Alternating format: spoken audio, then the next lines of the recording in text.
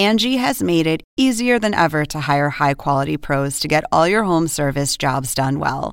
Just bring them your project online or with the Angie app, answer a few questions, and Angie will connect you with local pros who match your specific needs. Or book a service instantly at an upfront price. So join the millions of homeowners who use Angie to care for their homes and get your next home service job done well. Download the free Angie mobile app today or visit Angie.com. That's ANGI.com.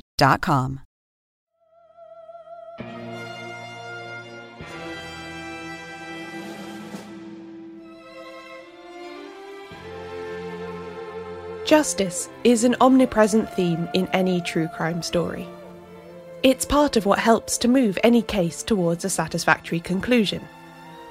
Once we understand a crime has been committed, we instinctively want the perpetrators to be uncovered and held accountable. But there is more than one kind of justice. In Landscapers, beyond the details teased out by solicitors and detectives, the viewer develops a larger sense of what is right and just, separate to a verdict that's handed down in court. Is it ever okay for an abuse victim to take justice into her own hands, as Susan Edwards claims to have done?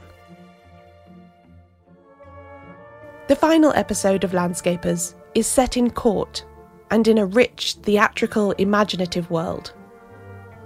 We take a deeper look at how the creatives probe the details of the case and the whole nature of the true crime genre.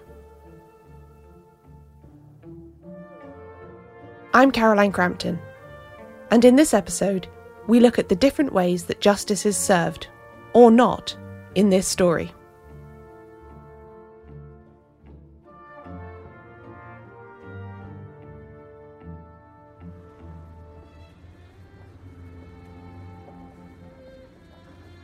The true story that inspired Landscapers began in 1998, when Susan's parents, Bill and Patricia Wycherley, were shot dead and buried in their own back garden. But for the people who lived in Mansfield, the unassuming English market town where this happened, it wasn't until 15 years later that they became aware of the crime. One of the first people on the scene was Andy Doane Johnson from the Mansfield Chad, the local paper. As I recall, it was a Friday. It was a relatively slow news day. There wasn't much happening.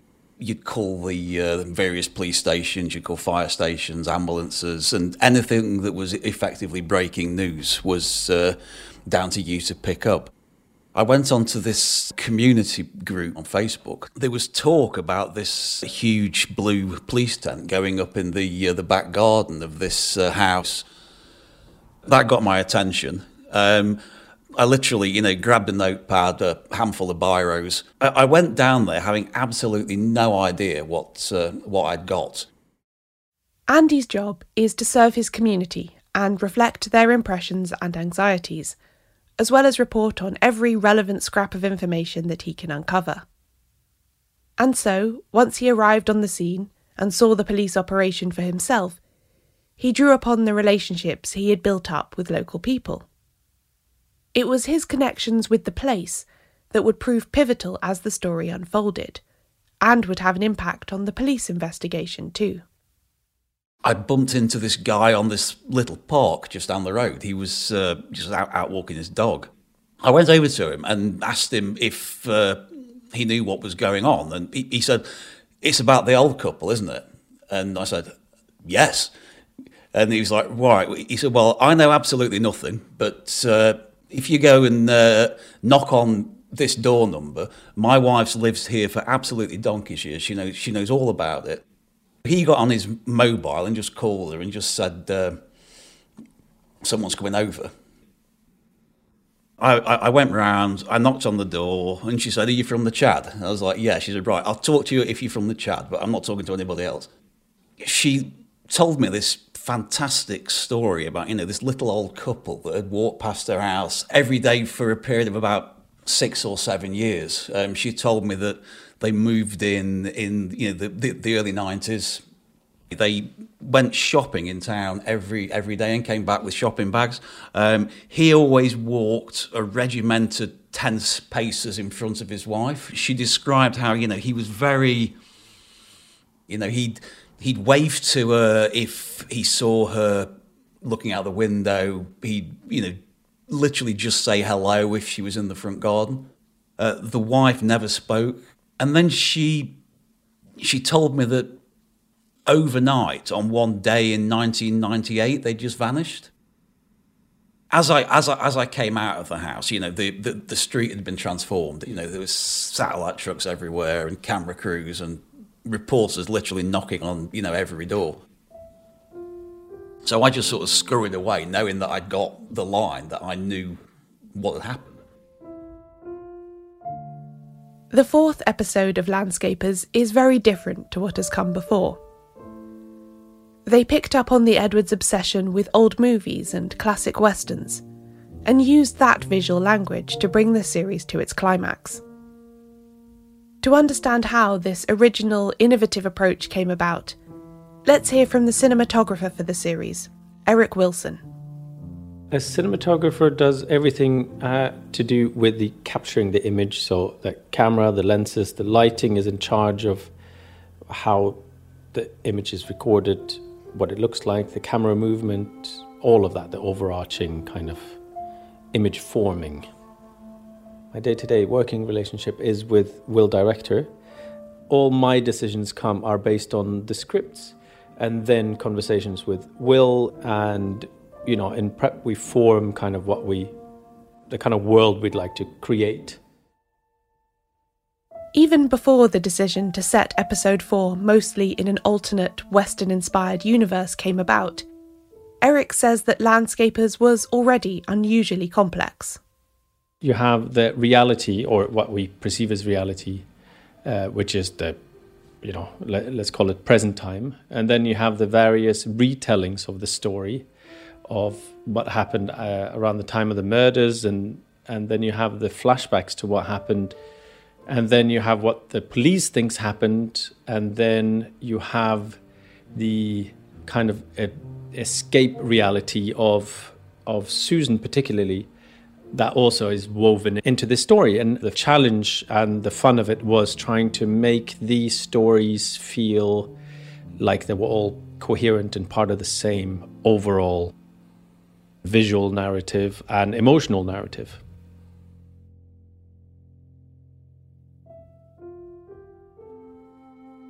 For Ed Sinclair, the creator and co-writer of Landscapers, this closing episode was especially hard to get right. It needed to give the audience the end of Susan and Chris's story, which meant that it needed to show their trial. But it couldn't be solely a courtroom drama. The way that their fantasies had been woven through the other episodes deserved a conclusion too. Finally, a breakthrough came from an unlikely source. As soon as we really started attacking and getting our teeth into episode 4, we knew that we needed more than the trial. We needed fantasy elements. We needed to play that story somehow.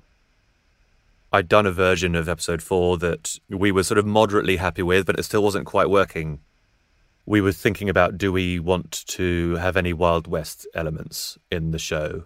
And then a location hunter on the production discovered this Wild West village, this mad Wild West village. And Will sort of looked at that and went, well, that's it, isn't it? That's it. We've got a whole bloody location. The discovery of that location gave us the ability to make a whole coherent psychological story underlaying the trial, which was really a brilliant discovery and just one of those lucky coincidences, I suppose. To the viewer, the Western sequences in episode 4 are cinematic and nostalgic. Eric put a lot of thought into how to do it, making sure that the way it was shot evoked the golden age of the Hollywood Western that Susan Edwards loved so much. We just had actual, Gary Cooper and Grace Kelly on screen, their close-ups.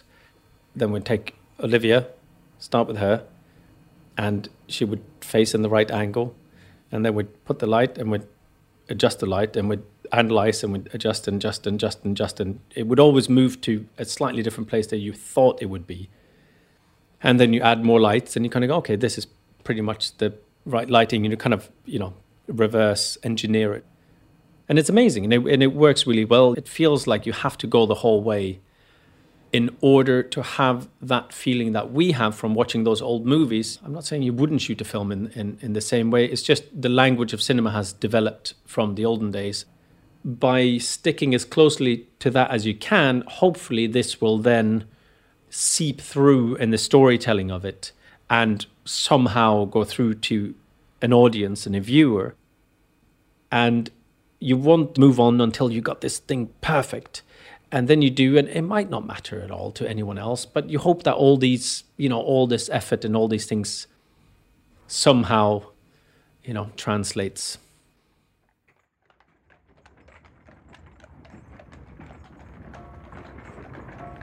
Even before they found the Western-inspired direction of episode 4, Ed was imagining how putting little vignettes of Susan and Chris's fantasy life on screen would bring the audience closer to their emotional state.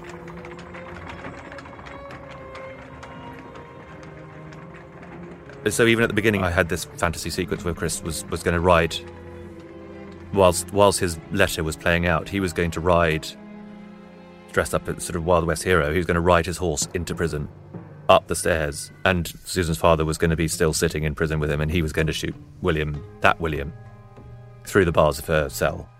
It was an early draft, and it sounds kind of crazy, and maybe would never have worked. But the impulse was to give her an out at the end of the film. That could, in some sense, have been uplifting and life-affirming, despite all the horrors of what Susan and Chris did to the Wychleys and what the Wychleys did to them, that there was this sense that the imagination and fantasy is a refuge.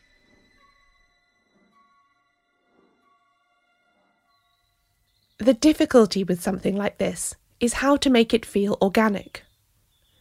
Eric put a lot of thought into weaving the two strands of the show, the real-world scenes and the Western sections, together in a way that felt seamless and not cliched. We wanted for them to feel like heroes in their own story. The challenge was how not make it feel like a sketch show where they kind of, they put on some wigs and some costumes and, hey, now we're in this area. Oh yeah, now we're in this era. The trial is the culmination of the Edwards story, and also the climax of the emotional narrative that has been building through the show. Adding in these unexpected Western scenes was a way for Ed and Will and the Landscapers team to convey that. We couldn't hang any jeopardy in the trial episode on are they going to be convicted of murder or not, because we know from the beginning of the show that they're going to be convicted of murder, so that's not where the jeopardy is. It just gave us some way to tell that deeper story of Susan and Chris's love for each other, and Susan in particular during the trial, her fear that Chris was abandoning her and wanted to abandon her. It gave us a way of being able to play that out on screen in front of the viewers. Before we get into the courtroom itself, let's ground ourselves once again in the facts, and the practical way that reporter Andy Doane Johnson brought them to light, in what had become one of the biggest stories of his career.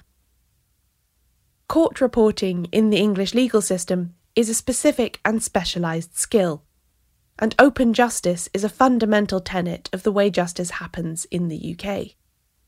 I'll let Andy explain how it works.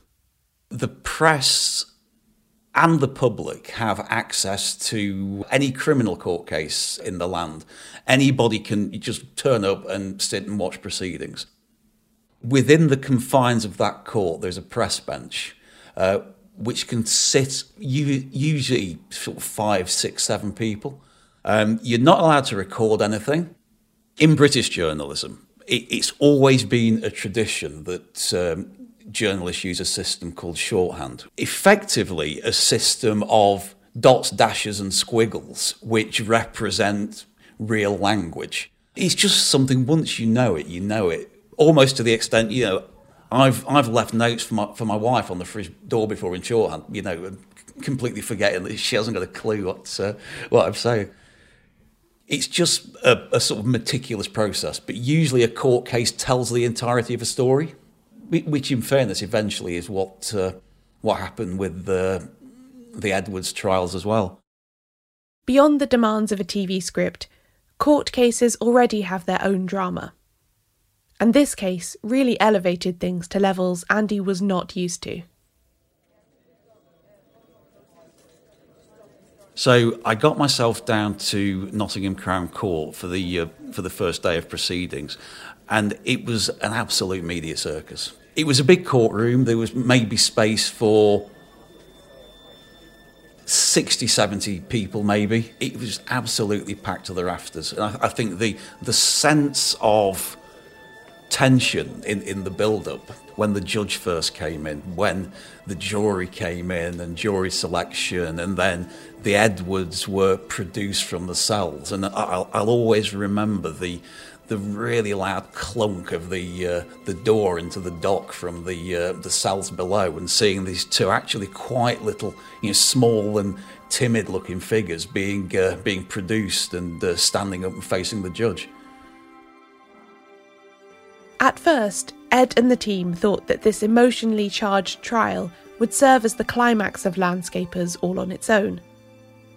As the show developed, though, it became clear that the courtroom drama alone wouldn't be enough to end the story in the way they felt it deserved.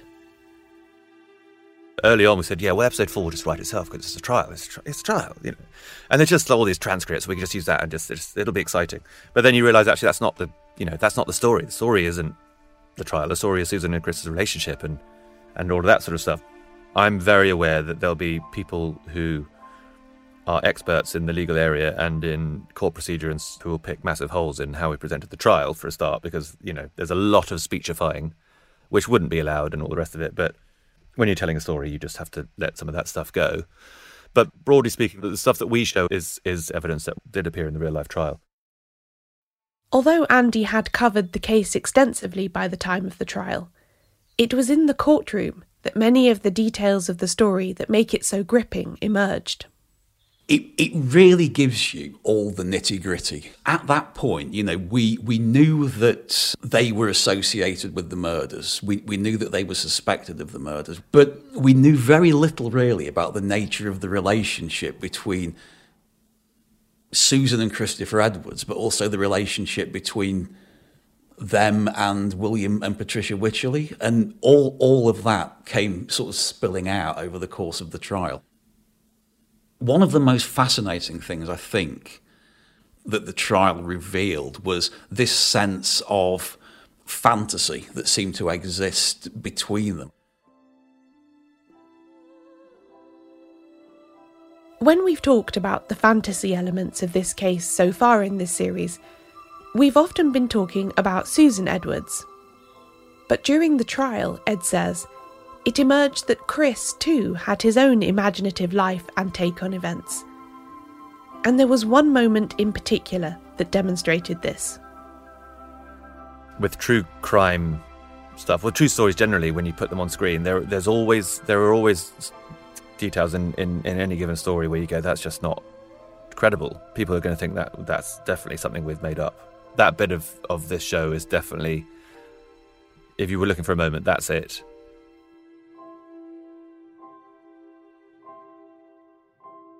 Andy was there in the room when the lawyer for the prosecution asked Chris to demonstrate how he would load and fire a revolver like the one that was used to kill Bill and Patricia Wycherley. A keen firearms enthusiast who had owned similar guns in the past, Chris was happy to oblige. It caused a sensation in court. And he stood up and clinically, miming with two fingers as a gun, made these four shots. It clearly portrayed that he was an expert marksman. He was more than likely the expert marksman that killed the Wycherleys. And he made a very kind of grand gesture of it, of sort of turning sideways, aiming like so, literally just above the head of the backbench of the jury, and just cocking it back 4 times perfectly like so, without his arm ever flinching at all.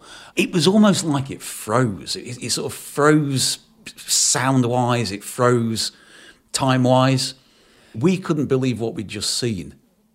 Although this did actually happen, just as Andy describes, it posed a challenge for Ed as a screenwriter.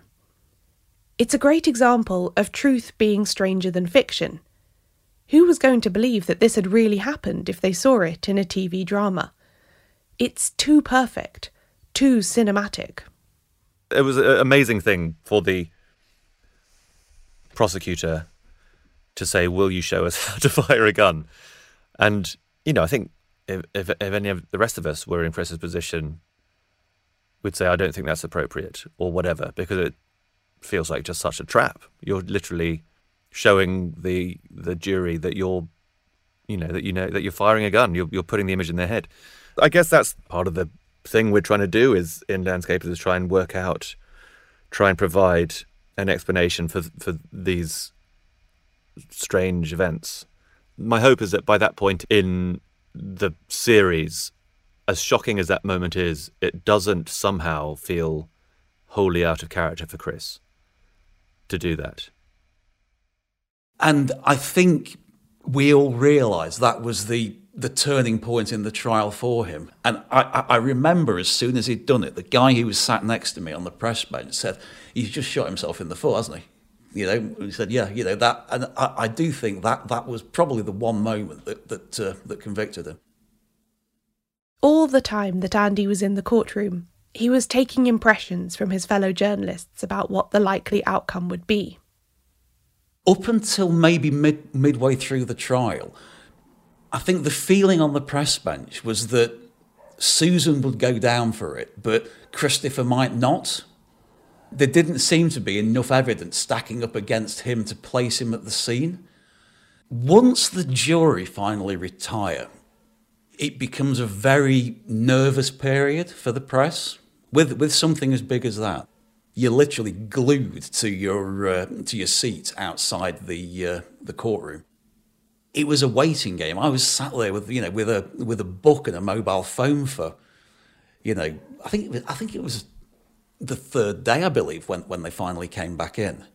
The longer it takes, sometimes you're thinking, well, they're struggling here. They can't reach a decision. As soon as somebody walks back into that court, everyone's on their feet straight away, thinking, right, we're here. But it just went on and on and on, and then and I think at the point where, the verdict finally came in, it was a sense of relief that we got there, because it was such a mammoth thing. I think the consensus was that they were both going to be found guilty, and ultimately that's what happened. Landscapers isn't a whodunit. From the very first frame of the show, it's made clear to the audience who the perpetrators of this crime are. Instead, the series is seeking to unpack the human story that lies behind those stark truths. The jeopardy is their love, really, and Susan's happiness, almost as a challenge to ask those questions about, where do our loyalties lie in a story like this? How much weight do we give what Susan had to go through compared to what she did to the Wychleys? How do we make those balances? You invite the audience to side with Susan and Chris. You challenge them to, and if they don't want to, then that's their answer to it, I suppose. I hope the show works where you do find yourself wanting things to be happy for everyone who is involved in this story. You want there to be some light. But this is also a true crime story, and there is still that lingering question in our minds at the end. The question isn't so much, did they do it? After all, they were convicted, and Susan has admitted that she was involved in this from the start. But what was Christopher's involvement? To what extent was the murder premeditated? And ultimately, the question we ask ourselves even more than these questions is, did they deserve it? Another feature of true crime is that it's personal, and it leaves the door open for doubt and lingering unanswered questions. to a greater or lesser extent, this holds just as true for the real-life people connected to the case: the solicitor, the police officer, and the journalist watching from the court. They will always maintain their position as to what their defence is, and that is that Patricia Wycherley shot Mr. Wycherley, and that Susan shot Patricia, and that Chris was never there on that night. And that's all I'll say. Do I have faith in the criminal justice and jury system? Absolutely, yes, I do. Did I think our case was compelling? Yes, I did. And it seemed so to the jury. In many ways, I think it was relatively light. I mean, I've seen people, go down for similar terms for, way less horrific offences. But, I'm not an expert in sentencing. Next time, we revisit the case to see how the trial has affected the local area and the people who live there.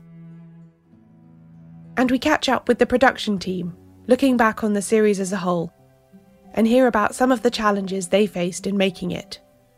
We'll be talking to everyone we've met so far in this series, along with Landscapers producer Katie Carpenter. Do I think they did it? Yes, I think they probably did, although, I wasn't there, so I don't know, I can only speculate. But did they get convicted for the crime? Yes, they did, and therefore you can deduce from that they may well have done it, although it also could be an oversight of justice, who knows. I think there are reasons for what they did, whether that justifies what they did, probably not, but I think there are reasons for it.